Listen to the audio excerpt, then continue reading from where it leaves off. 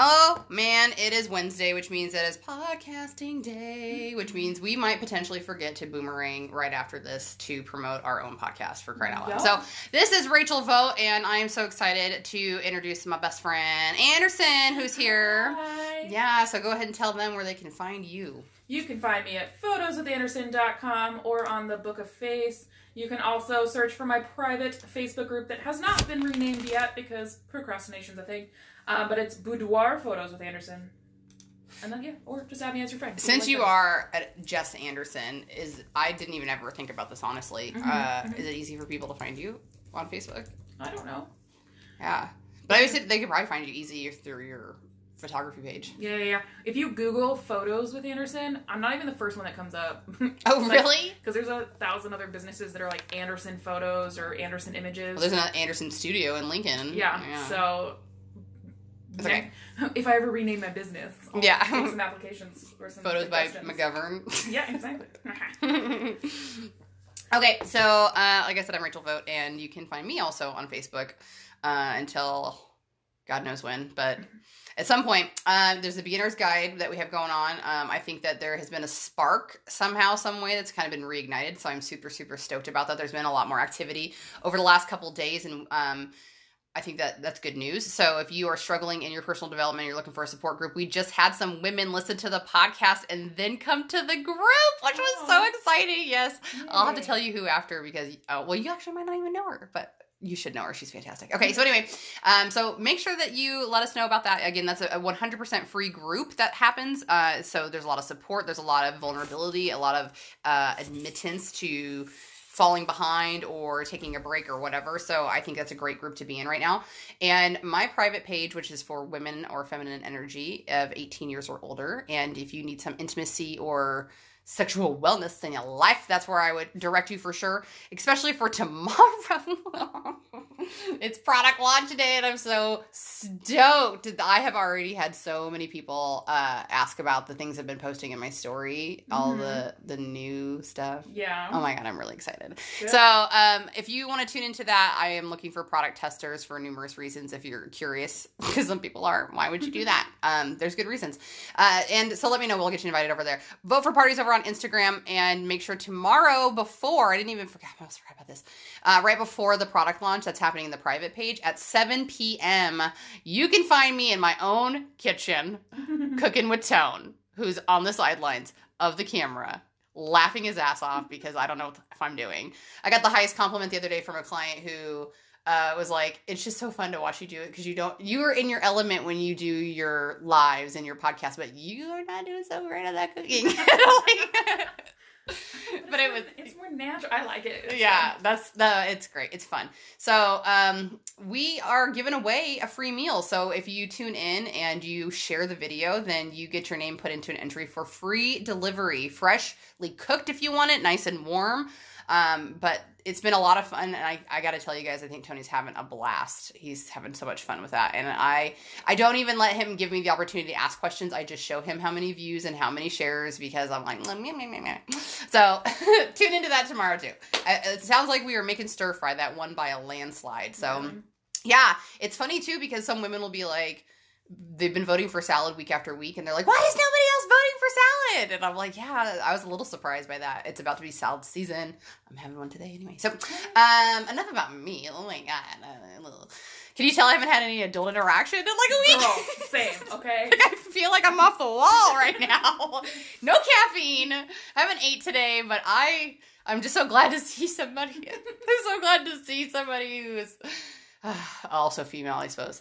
Yeah, so again, today was one of those days that we did not have a subject pre-selected.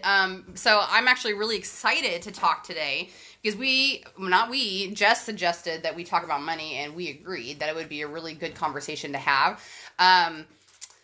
Finances in general, I like to expand it and use the word wealth. I think that's way more freeing than just fixating on a number in a bank account, which you can't even look at right now. Right? So many people are searching their bank accounts or logging onto their banking apps that it's crashed the whole banking system. Yeah, it's insane. So I am excited to kind of talk about my experience and only really the evolution of my thought about money. I don't I don't even really care to talk about the money itself. Mm-hmm. But I mean that in general. I just think it's boring. But that's just because I've been doing a lot of personal development on money, because that turned out to be my Everest. If we had one of those pew, pew, pew, pew, pews, I would be knocking on that one right now. Because I always tell people, I for real thought that food, or just in general, like my weight, because that's connected mentally and, you know, through food, obviously. I always thought that was going to be the hardest thing that I had to fix in my life. And sometimes I am astounded to think about how far I've come in terms of my health. Mm-hmm. And now but it's just not even interesting anymore to me. Just like I was saying, this is how I got to this thing with money, because this is the way it should be. And this is the way it's going to be. Like, I can tell you that I'm not going to put that weight back on ever again. Just because of what I discovered about mental health and food. Yeah. And I had no idea that money was a messier, more disconnected, unhealthy relationship than those two combined. I did not know it was my Everest. And I think that even after my quarter life crisis, which was probably the straw on the camel's back, was financial. Like, I was struggling mentally, but it was the financial straw. It was just my collapse. So I kind of thought that I would really get right with my shit after that, because I thought I had hit my bottom. But financially, I still had not even hit my bottom. And so when I finally hit that bottom, and it was, okay, it's not desperate for, you know, your addictive crack cocaine kind of in an alley situation, but it's still gross, and it's still, like, to me, makes me feel sticky. Like, I don't even, like, whatever. Okay, so that was my bottom. So when I finally kind of, like, had this, oh, that's why. This is your biggest struggle. This is the thing that you were completely untapped and detached from, mostly because I just didn't know any better. It was the same thing that we talked about in previous podcasts, is that when you start to discover what your experiences are, or why your visions were formed about relationships, money, spirituality, so on and so forth, that's what you thought normal was. Mm-hmm. And to me, normal, and when it came to money, was ignorance. Just because nobody taught me anything. Any information I got was completely conflicting from my parents to what school, which was, I don't even know what class I took. I think it must have been like a basic business class or some BS, but nothing. I don't know, not even about credit cards. I'm talking about, like,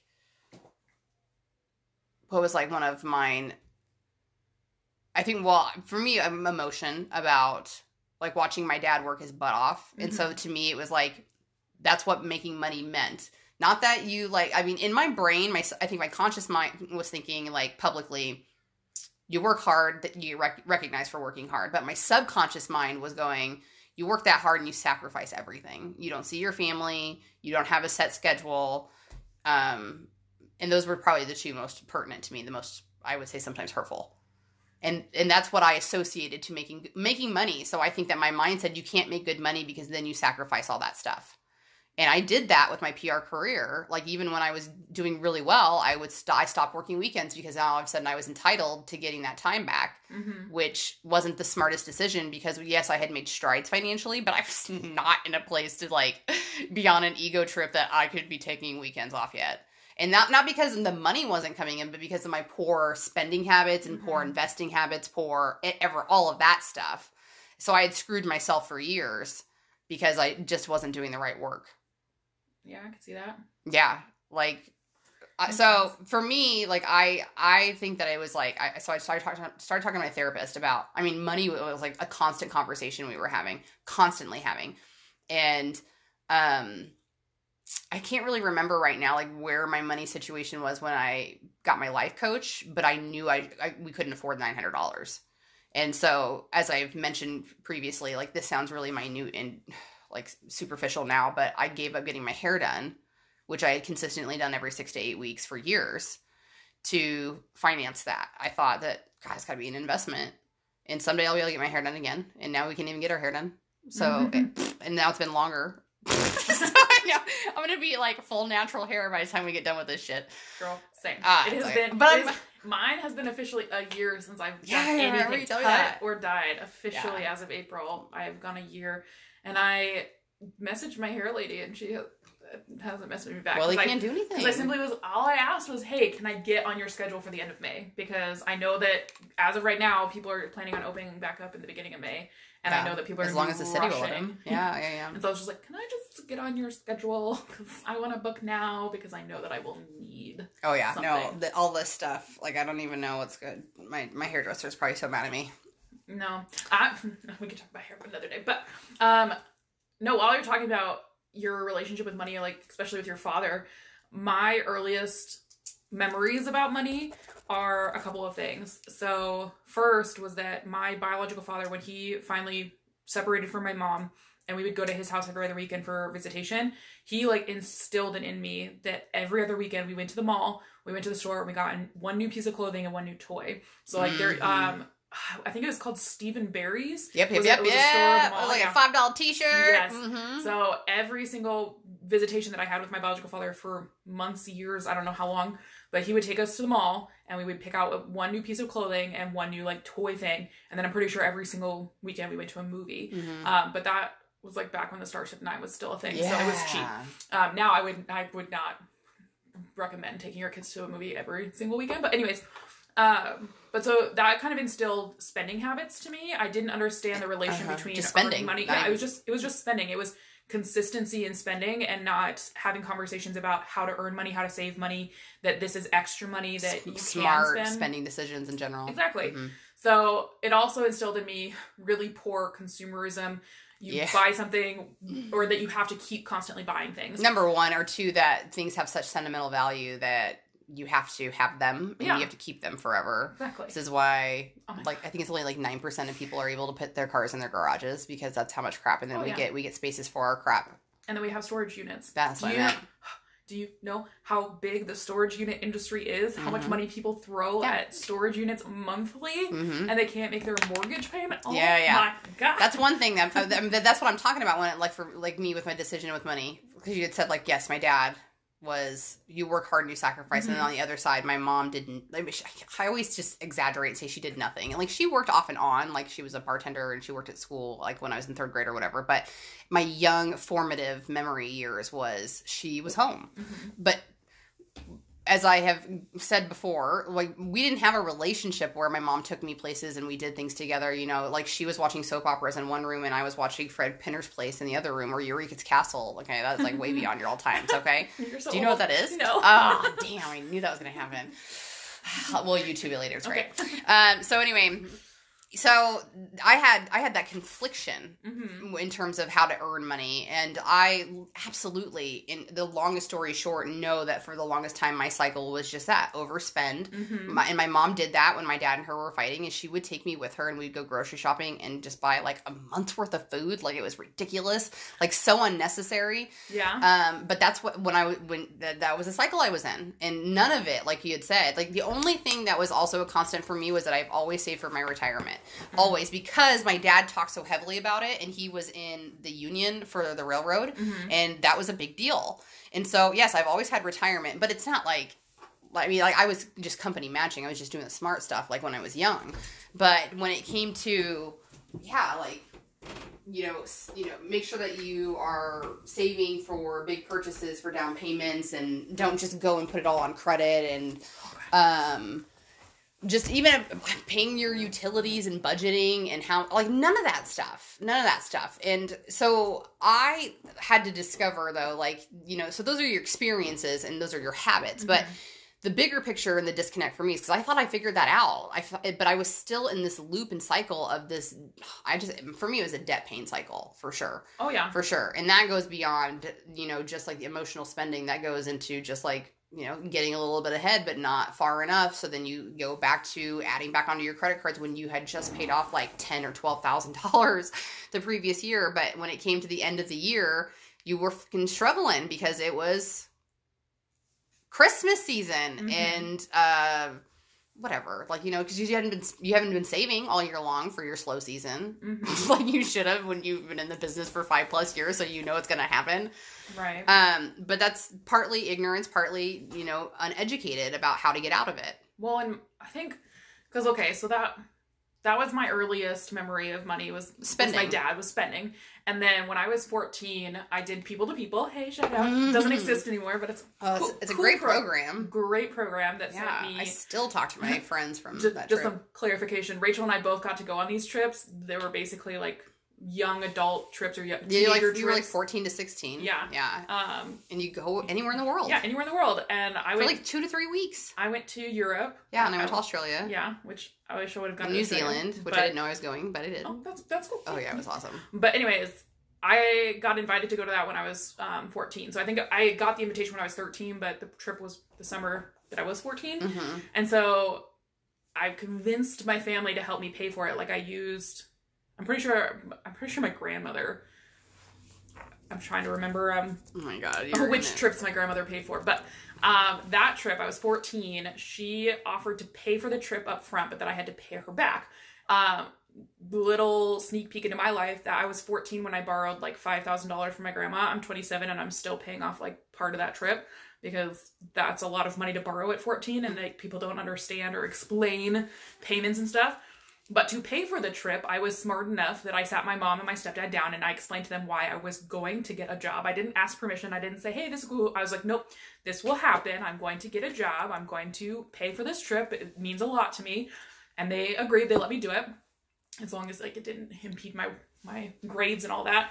But so anyways, I got a job at 14 when I was at Burger King. That was my first job. Worked there for like 3 years. Hated it. But nobody explained to me how paychecks work, how taxes work, no, like beforehand. Like nobody gave me a heads up about like save 10%, save anything. So my first paycheck, and I hated it because I had to wait like a month until I got my first paycheck. So after working 4 days a week after school in middle school, going to Burger King and working on the weekends and having to sacrifice and hating life for a month, I get my first paycheck, and it was like less than $200. And I begged my mom to take me, because I couldn't even drive them. Begged my mom to take me to the bank to cash it. And she was like, well, why do you need to cash it right away? Like, let's just wait until I go to the bank next week. And I was like, no, I want to do it. And my stepdad said this thing that I have like come back to time and time again. He was just like, well, money's just burning a hole in her pocket. She's just got to go spend it. But it was like the way he said it was like condescending. Mm-hmm. And I picked up on that when I was 14, but nobody stopped and explained to me like, hey, you should save this money for your trip. That's why you got the job. You know, I was more of like, I'm independent and I got my own money and I'm 14 and I want to go to the mall, because my dad had been taking me to the mall, showering us with gifts and all of these things. And so I ended up not saving like any money before the trip. So I didn't have any spending money. I hated it. My mom had to wire transfer me money while I was in Europe, because I blew through the like $100 she gave me for souvenirs and stuff, because nobody had taken the time to explain money to me yet. And I feel like I've been in that cycle of, that's why I live paycheck to paycheck now, is because when I first got my first job, nobody explained to me about saving. Nobody explained to me about budgeting, any of that. And it might not have seemed important to a 14-year-old, but in my head, that was the beginning of my money experience. Oh, like 100%. That was it starts before that. Like that's just your personal experience, your exposures to it before is what really is the thing that, like I was saying, I think that's the deeper thing. Oh yeah. So my life coach had actually lent me a book, and I will have to just pull the name of them, because one of them is like Emotional Currency is what it's called, and the other one is like For the Love of Money or Intimacy. It's a book geared for couples to learn what their money thing is. Mm-hmm. And it was very interesting because it like basically there's like 5 people, and one of them's like the martyr, so like you always spend because you're always helping somebody else. There's the person who does it, because they seek value in themselves by having whatever it is. Like there's 5 different things, and you can take this little quiz, and it opened up so many doors for me in terms of like understanding, because like beside from like my parents, I think a very easy example for people to maybe potentially relate to, because this was a feeling I had, but it seemed too obvious that I was like, no. And it was, you can't make good money because bad people have lots of money. Oh, yeah. And you hear it and you're like, yeah, it kind of almost sounds cliche, right? But realistically, though, if you're hearing it and you go, yeah, it's a cliche because cliches are real, then it's a value you believe. Mm-hmm. So you really have to separate that that getting to a level where you feel like you're making a substantial income does not make you a bad person. And wanting to make that level of income does not make you a bad person. It makes you want to have options. It makes you, I mean, there are bad people with lots of money, but that's the statement. Yeah. It's not money makes people bad. It's bad people who have a lot of money make bad decisions. And that's your line to walk in terms of conscious of what you think that is. But I think that people have a feeling that they're spending their money for things that are not so great. Like, these are anxious people. These are fearful people. And they show up through fear with making other people feel fearful. That was hard. Yes. Okay. Yeah. But we have to talk about that for a second. Please do. Because I don't want to get into a political debate or anything, but I think that the more awake you become in personal development and understanding the universe and the world and how other people interact with you, I truly believe that you become more aware of other people's intentions behind things because you become more empathetic and more sympathetic. Like, you just become more understanding. Become more aware. And so you're in tune. Let's talk about the coronavirus for 1 minute and the fact that to me, it is not a coincidence that people started rushing to the stores to buy toilet paper and rushing to the stores to buy out all of these random items. Masks. But people were running out in the masses. It got ridiculous. Yeah. But it is fear-based, in my opinion, and I'm not an expert by any means, but my opinion. But you're entitled to that. Yeah, it is fear-based marketing. And it starts at the very top of people going, like CEOs of Walmart or any big box store, recognizing like, oh, people are going to be staying home more. They're not going to want to go out and go grocery shopping as much. They're not going to be spending as much money on extras or going to the movie theaters for whatever. And so they start putting little seeds of fear, of doubt in our minds, like, well, the grocery stores might not be open in 2 weeks, so you need to go buy all of your stuff right now. We might run out of this, so you should go get yours right now. And it starts to place this doubt and this anxiety in citizens. Who then spread it to everybody else. And say, oh, you have to go do this. You have to go do this. So all of a sudden... Or was the grocery store and there was no TP left. Exactly. So then it snowballs and it just becomes this giant fear machine of people fear buying and buying up all of this stuff that they don't need. You don't need 10,000 rolls of toilet paper. You just don't. And so, but it's to get you to spend money. Yeah. So in the moment, like, oh, my boyfriend, Brett, I love him to death. I really, really do. And I'm not saying that he was a hoarder by any means, but anytime he went to the store, he made it a point to get at least one package of toilet paper. And so that he was like, well, we have, 2 or 3 packages at home, but they might be out for a while. So I found one more package. So I'm just gonna get one more package so that we have some in case they run out. And I'm just like, oh my God, babe. And it got to the point where anytime he found toilet paper at a store, like, he finally stopped buying it, but he'd be like, guess what? They have toilet paper. So if we run out, we can just, go over there. I'm like, we are not going to run out of toilet paper. Yeah. We have never once run out of toilet paper. We have plenty at home. It's fine. And that is like, it's funny because I think that the obvious potential answer is that people are fearful that it'll stop being made. Right. Because it's like, I understand. Like, some people are like, well, I had to because other people were freaking out. Yeah, I get it. But dude, that's the ripple effect. It is. You might, in your brain, be making this conscious decision that you're like, I'm not like those people, but I have to get it if they're going to get it. You're in it. Yeah, you're in it. We have bought zero extra anything. Good. Well, I can't say that. I think that Tony did get some extra toilet paper as well. But we don't have, right now, we have no more than we would normally have in the house. Well, and that's the thing is that, in my opinion... Mm-hmm. If mass society, if everyone had just continued to shop as normal. That's exactly what I was going to say. If we had all continued to shop as normal, production places would have kept up demand. There would have been no shortages of anything. Mm-hmm. Everyone would have kept everything the same. But it's those CEOs at the top that they were afraid that their pocketbooks were going to take a dip because... Which is not the number one concern right now. It is not. But nobody thought that when they were fear shopping. Of course not. Because the way that they plant those seeds, and I know it, to some it might sound like a conspiracy theory, but it's not a conspiracy theory. You can find this shit anywhere. You can find those in those companies. They have marketers for a reason. They have like people that plan ahead for a reason. I even saw today, and this is a little bit too conspiracy, blah, blah, blah, but Nebraska Crossing just announced that they are going to, apparently, previously, the owner of the mall land said, okay, you guys got to close down shop. Or the governor or somebody said, you got to close down shop.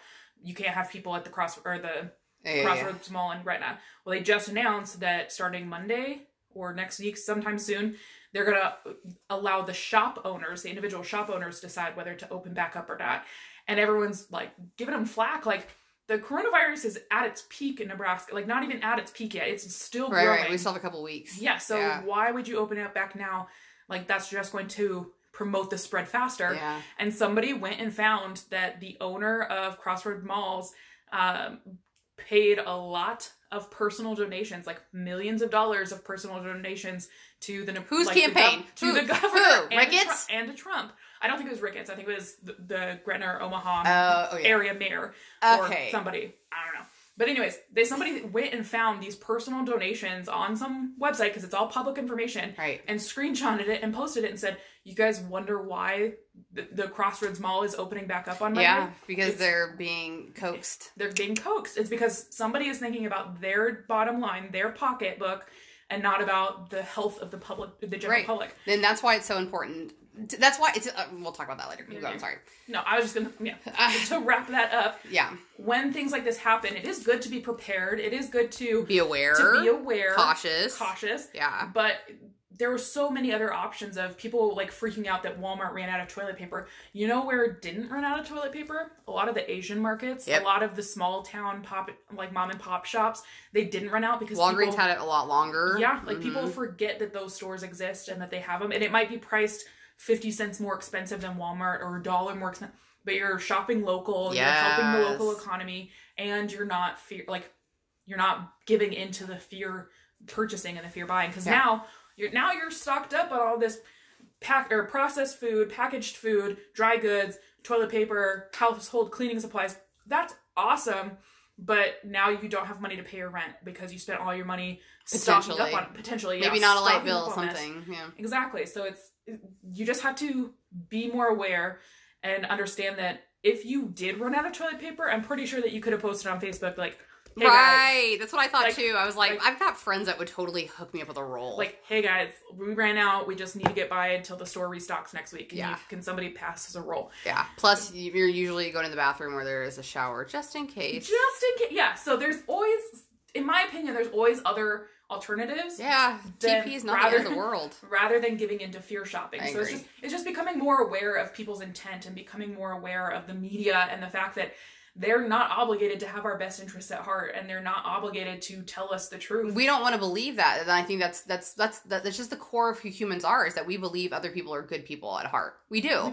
And the way that our government works is that they are meant to be a representation of the general public, and unfortunately, that's not the way it works. And anybody that's this is a conspiracy theory, I just implore you to just see who funds your representatives' campaigns, because that is who you'll see that they were. There's nobody that's going to say, yes, Big Pharma, I'll take your money, but there's absolutely, I'm 100% for pot.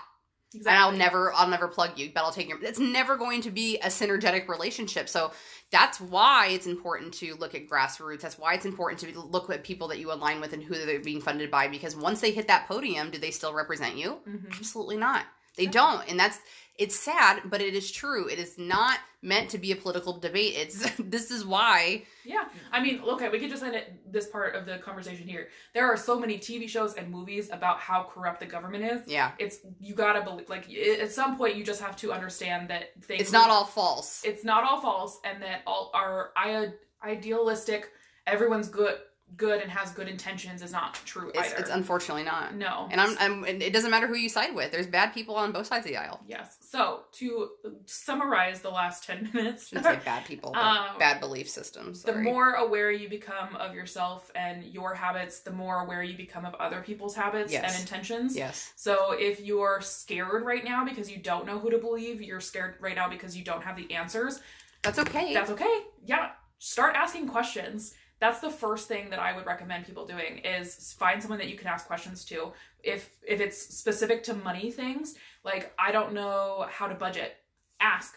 I know somebody, by the way, that does that. Exactly. But it's ask questions. Get to I think people have to get past the fear of not knowing. Like, they're like, I'm judged. For yeah, not knowing. like, how silly, can I call my light company and ask them to, you know, forgive me a month or suspend, whatever.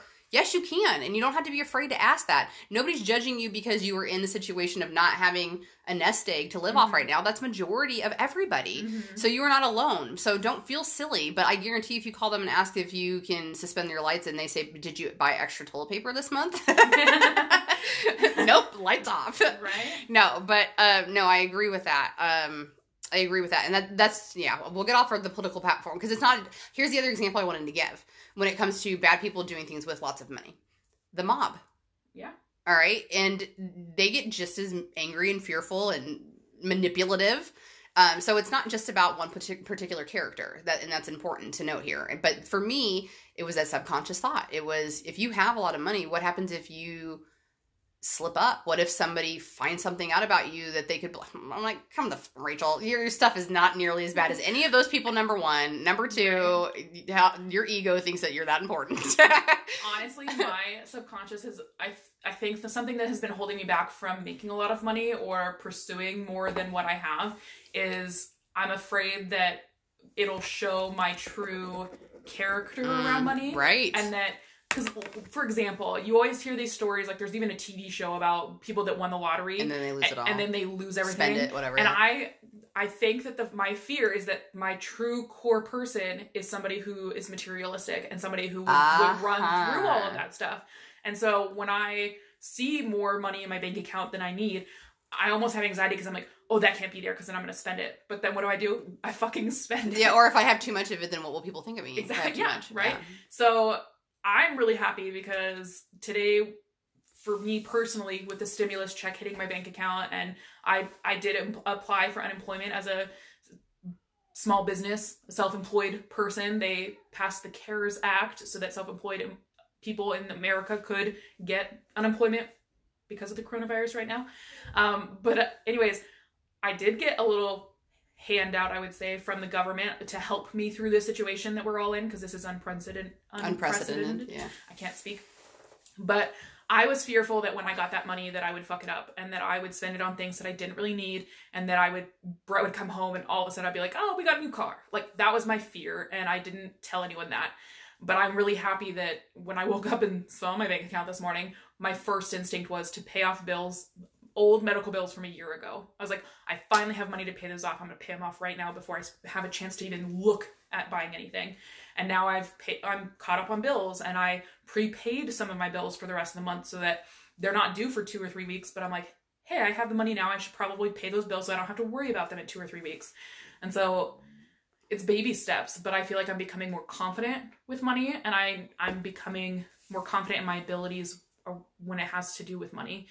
Yeah, and it's just a day-by-day process, and it's one decision at a time and one forgiveness at a time. Yes, because I'm not saying that I'll never buy something materialistic or frivolous again, but I know that I'll have more intention behind that purchase, and that it won't just be I bought a new pair of jeans because I saw a new pair of jeans. It's okay, I haven't bought jeans.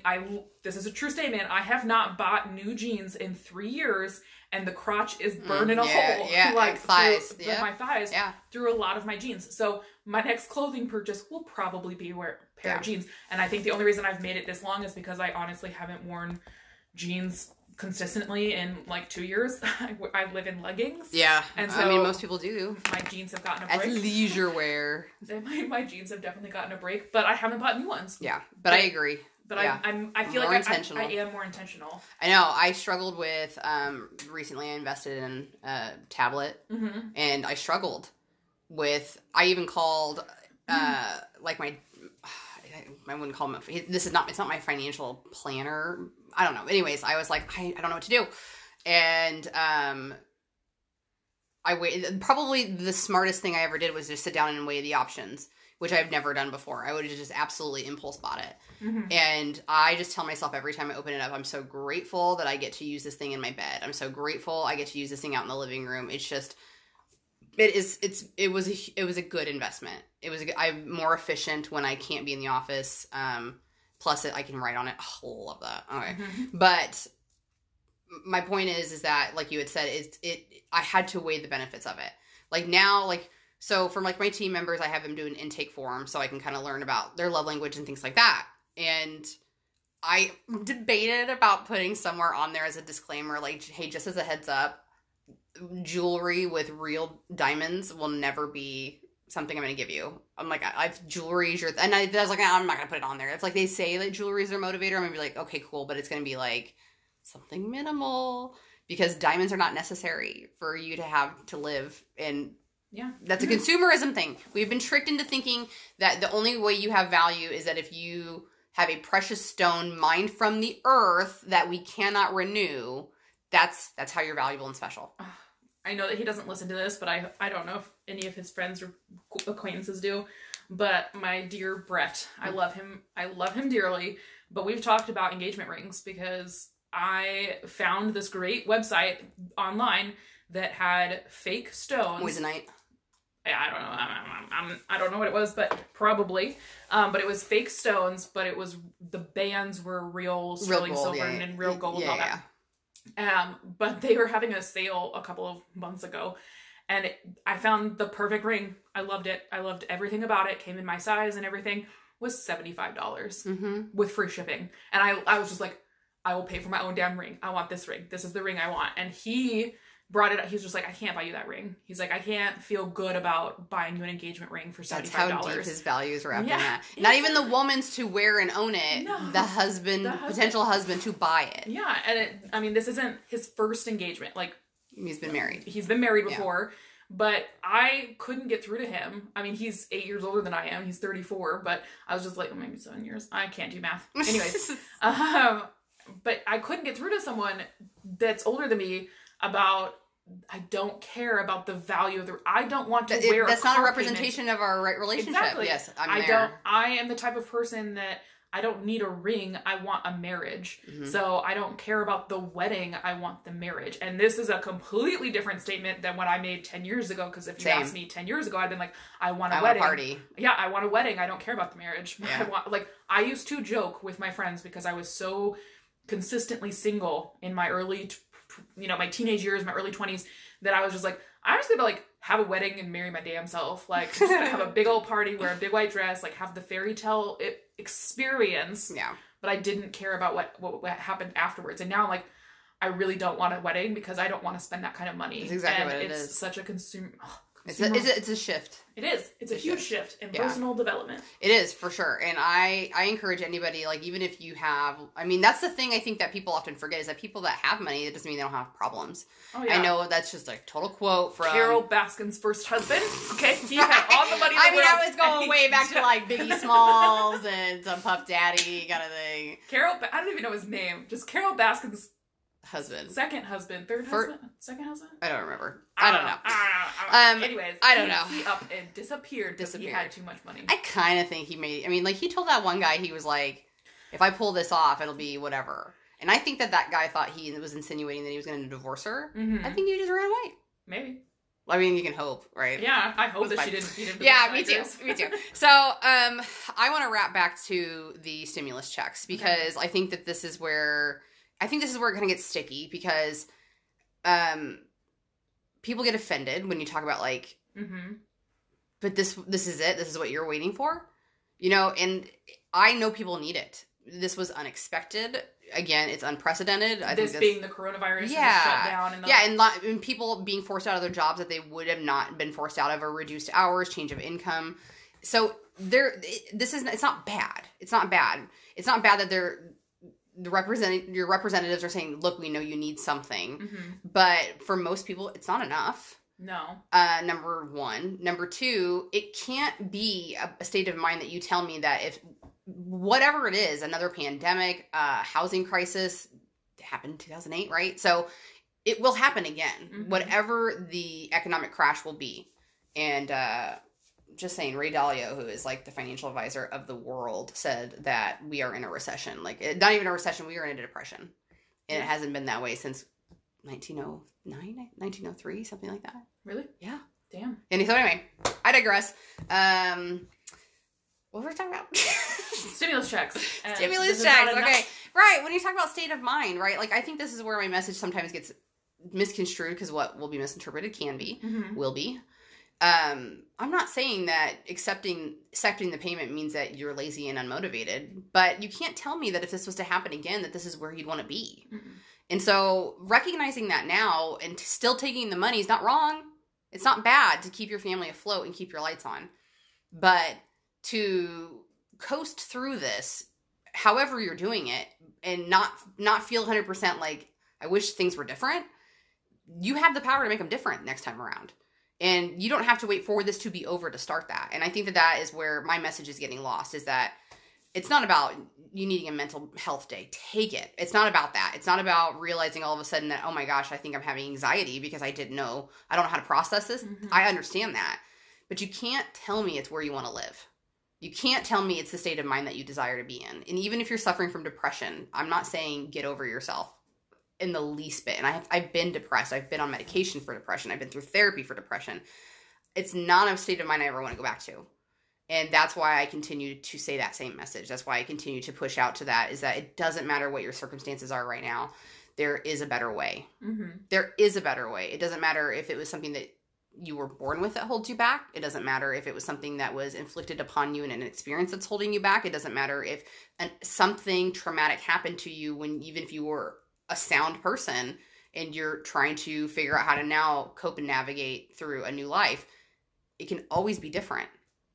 Oh yeah. Well, and I think that the reason why a lot of people have a negative reaction to when you say that kind of to stuff, them is they're not ready to hear it. Right. Because a couple of reasons. One, they're completely asleep and they're not aware of anything that you're talking about as being real or truthful. Mm-hmm. They think that you're just woo-hooey and hippie or... And on a pedestal. Yeah. Yeah. I'm not gonna say. Okay. What? Is it there? Why do I care? Your privilege is showing. Like, yeah. That was the first statement I thought of. Yeah. Not a dig at the woman that said it, but that's popped up in my mind a lot about when I read stuff about where you're coming from. It's not your privilege as even like an income, like a white woman, as a white woman, or where your income at. In my head, it's the privilege that you've already picked yourself up from your low, that you have the privilege of already going through your midlife crisis and doing the work that it takes to get out of that hole, and that you have the privilege of being in a better mental place mm-hmm. when this crisis hit. Mm-hmm. So in my head, when I see some of your posts, I know that I am privileged in that way as well by a little bit. Like, I started personal development before the crisis hit, so I have the tools available to me, but I know that I wasn't putting in as much work. I hadn't gone through some of the experiences that you had. Mm-hmm. And so when the crisis hit, I fell on my ass hard, and I feel like I did hit my bottom. Like, looking back now, I don't feel like I hit my personal bottom until this crisis hit. And it's tough. Because I thought that I hit my bottom 2 years ago. Mm-hmm. And it's tough because I've been working on myself for 2 years now. And so when the crisis hit and I was not mentally, physically, or financially prepared for it, I broke. Mm-hmm. I was like, my first reaction, my, instinct of fuck this was like, why even try if 2 years worth of effort is going to just be flushed down, the drain tomorrow mm-hmm. or today or whatever. Like, I didn't get out of bed for a couple of days. I mean, it's only been like 2 or 3 weeks really of being on quarantine, but my relationship has suffered because of it. Mm-hmm. Not because of the quarantine. It's because Brett's still going out of the house every day to work Monday through Friday. He's still got his full-time job. Thankfully, like, he has a full-time income coming in. He's making more money right now than he's ever made before, but it's because he made this profession change back in December. Yeah. And it's starting to get warmed up outside, so there's more work available for him in his new handyman job. But I have 2 businesses that I've been putting a ton of effort into that both came to a screeching halt the second that this coronavirus hit. And so me, after all of these months and years of hard effort of truly showing up and trying my best, yep. to all have it kind of shoved in my face, like, door slam closed, fuck you. No open one, no alternative. Yeah, the universe just kind of like, nope, this is where the buck stops. Ain't nothing happening after this. It sucks. Mm-hmm. And like, I was sitting at home all day with no motivation to do anything, like looking at the clock basically like, how long till Brett gets home? How long till Brett gets home? Like, why isn't he here? Why isn't he texting me? Like, I'm so bored out of my freaking mind. I don't want to reach out to Rachel. I don't want to reach out to my other friends that are in personal development because clearly I haven't been in personal development because this is my bottom. And I thought my bottom hit 2 years ago. So what am I now? What do I do now? And so I felt completely closed off from the rest of the world. Yeah. And when he would come home, he was the same old cheery self, wanted to do his same routine of come home, shower, eat, play video games for an hour or two, and then watch a movie and go to bed. And I'm like, why has nothing changed for you? Like, so much in my life has changed. Why has nothing changed in your life? And he had made a couple of comments about his kids coming over to our house for visitation a couple days early, and he's just like, well, you'll be home, you can just watch them. And I was just like, you have the audacity to just assume that I have nothing going on? Like, is it so apparent to the rest of the world that I have nothing going on in my life right now that you don't even have to ask if I'll watch your children? Okay, like, clearly nothing I do matters because nobody even asks what I'm doing anymore. They just assume, oh, you don't have anything going on. Like, it hurt so much, but it was my monkey mind, like, my monkey mind, if you can picture it, my monkey was sitting on a pedestal, like, laughing at me, like, I just kicked you down, and you're going to stay down, and there's nothing that you can do to pull yourself out of it, because you tried for 2 years to get up on this pedestal, and I just knocked your ass right off. It's like, that is where I mentally have been for the last 2 weeks. So when I think about other people that have not been in personal development for the last however long, maybe they started it a week before the coronavirus hit, or have zero desire. Yeah. Of course they don't want to see your posts about, you know, that they have the opportunity to better themselves before the coronavirus is over. They don't want to think about it because they have so much other stuff going on or not going on. Right. I get it. And I get it. Because, like, as we talked about, you know, like, there was an initial sting for me too, but how dare I say how I was so quick to be able to come out of it in comparison to other insults or years or previous conversations, whatever, because that's what I recognized. This is not about me. And I then remembered, of course, the 3 or 4 times that I was emotionally stung by somebody else's words. That why did that bother me so much? How dare they? Why do I care? This person doesn't even know me, or they're not speaking to me directly. So why did I take such offense to it that I'm letting it bother me 2-3 days later, or that, or even potentially like I can't deal with that person anymore. Like whatever, you know what I mean? Like that's crazy. Crazy. So I understand that. And if you, I don't want to say if, because it's not accusatory. Like, if you really feel like you've hit your bottom, then welcome. Because I get it. I understand. Like, right, amazing relationship. I had a baby, getting married, coming far along in my relationship with my stepson. Like, my business was past 6 figures. Like, how in the world would I even begin to think that something would go wrong, number one. But number two, that I had believed that I'd been working through it. Like I was impermeable to failure at that point. Like, how dare I think that I was too good to fail in some way, shape, or form.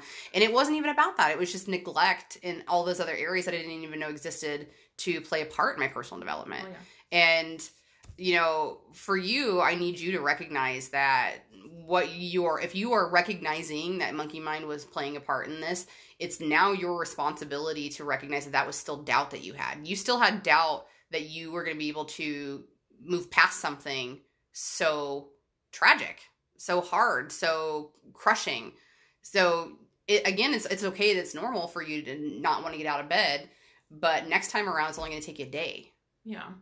So it's still going to happen. And I think, again, that's the misconception is people don't think I have bad days. Are you kidding me? I almost went back to bed this morning. And I know that you're like, okay, almost. Okay, but there has been days where I've slept to 7 when I said I was going to get up at 6.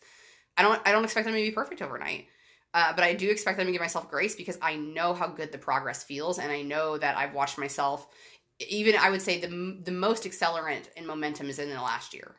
And the most positive consistency has been in the last year. So that felt so good. I can't go back to the other way. So put it in your tool belt. It's a new little Mario coin you won.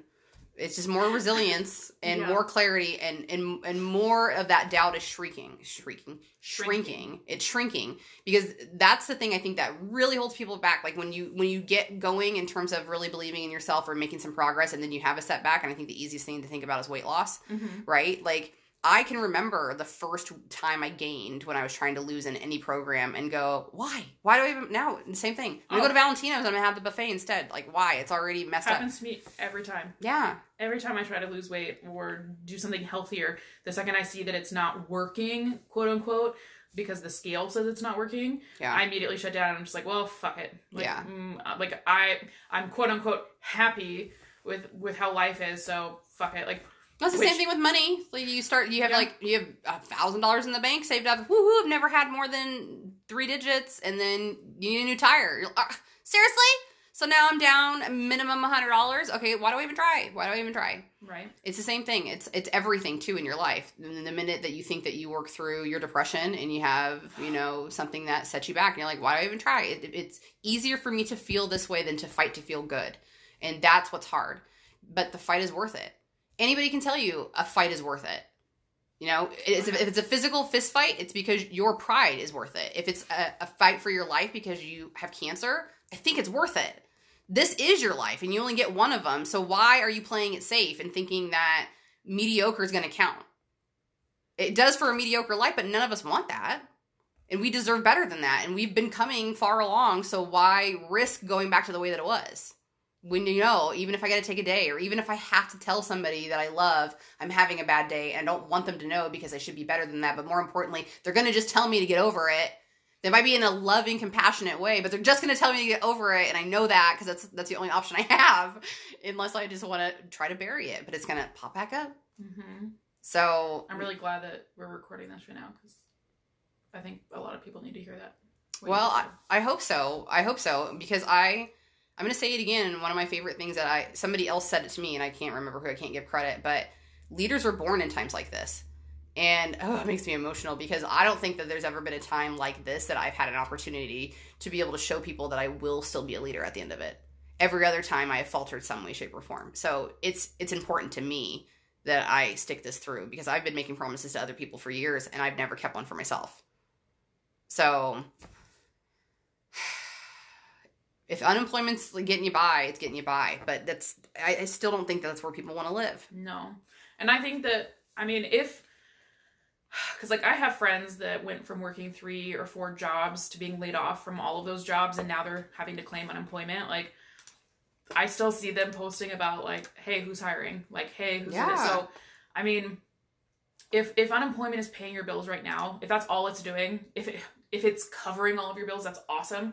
But if it's helping you just get by for now, that's a starting point. Mm-hmm. But recognize that it's just a starting point. It's not.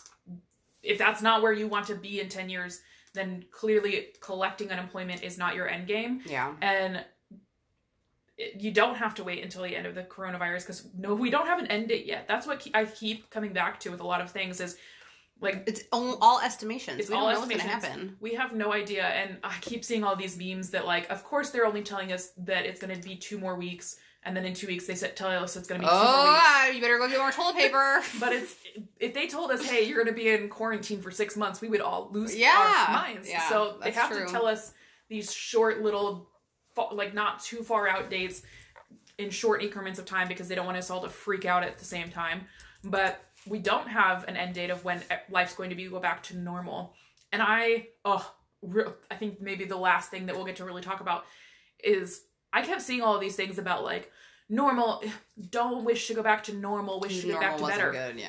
I didn't understand what those posts were. I was like, what are you even saying? I was like, go back to normal. Like, yes, I want things to go back to normal. Yes, I don't want to be stuck in quarantine. I want to be able to go see my friends. Like, what do you mean normal wasn't good enough? Yeah. But it finally clicked to me that my, air quote, normal was living paycheck to paycheck. My normal was... I need some hand clappers. My normal was having anxiety around money. My normal was fearing that I was going to fail and the rest of the world was going to keep going, when my biggest fear should have been that the whole world came to an end, because that's what this feels like. Like, this is what my bottom feels like, is that the world stopped and I hadn't positioned myself to keep going without the outside world, kind of thing. Like, I had not prepared myself for this scenario. But now I'm getting to the point where my motivation is starting to come back. My clarity is starting to come back. My anxiety is going down. Your belief. Because my belief that I can still make an income. I can still show up for my partner every day. I can still show up for the kids when we have, like... You can still pivot in your business, too. Yes. Yeah. And it's a hard road, but knowing that where I was yesterday is not where I want to be next week. Where I was yesterday is not where I want to be a year from tomorrow.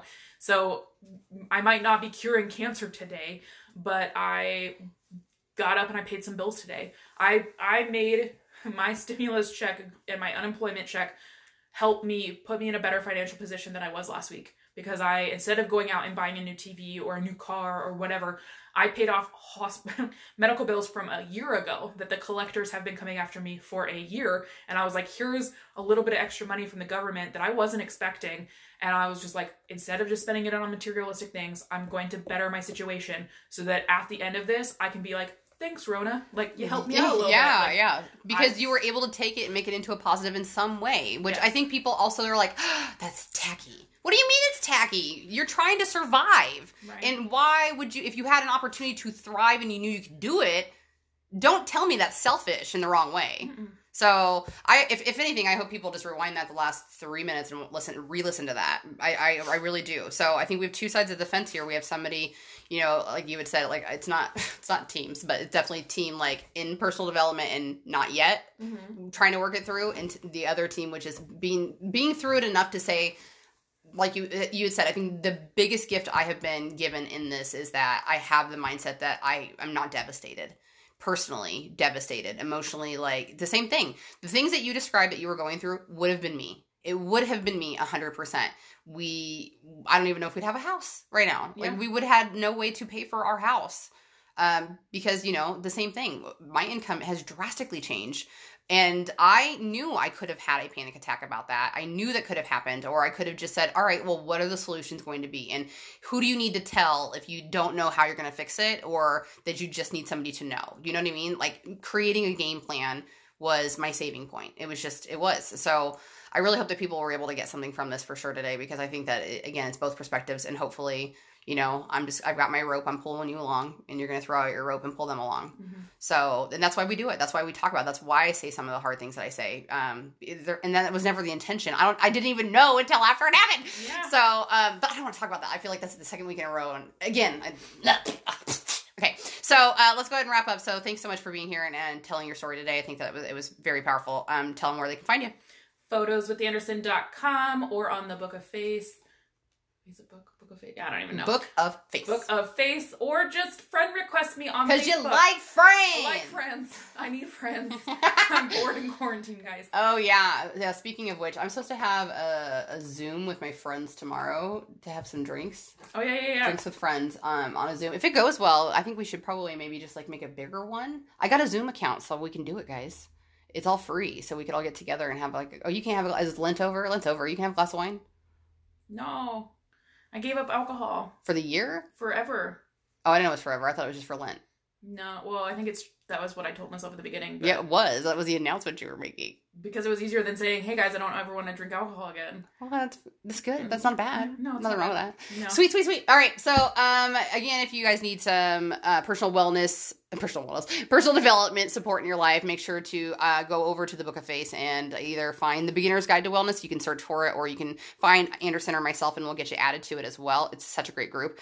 And we have the VIP page. If you're 18 years or older and a feminine energy and you need an invite for that one has to be by invite only. And you can follow me on Facebook if you want, and Instagram at Vote for Parties, and check out my story because I'm always doing some stupid stuff there, spelling words wrong and posting my grocery list the other day. I did do that. I'm telling you, if anybody doesn't think that they can do my job, this is why I'm like, are you kidding me? Like, do you see what I do somehow? I don't even know. Okay, but that just makes me love y'all so much more because you still follow along even though I can't do my job right. So, thank you so much for tuning in today. We will be back next week. Whipping out a topic in the last 30 seconds per the usual, and it works out really well. And if you got some value from this, not only make sure to share it with some people because it is on a free platform, thank goodness, but tell us about it. I can't get enough of you telling us what you liked about hearing a podcast and breakthroughs that you had. I always share them with Anderson. And if you're looking for topics, we definitely want to make sure that we are speaking to you guys. So thanks so much for being here. Again, stay happy, stay healthy, and wash your hands. Okay, bye-bye.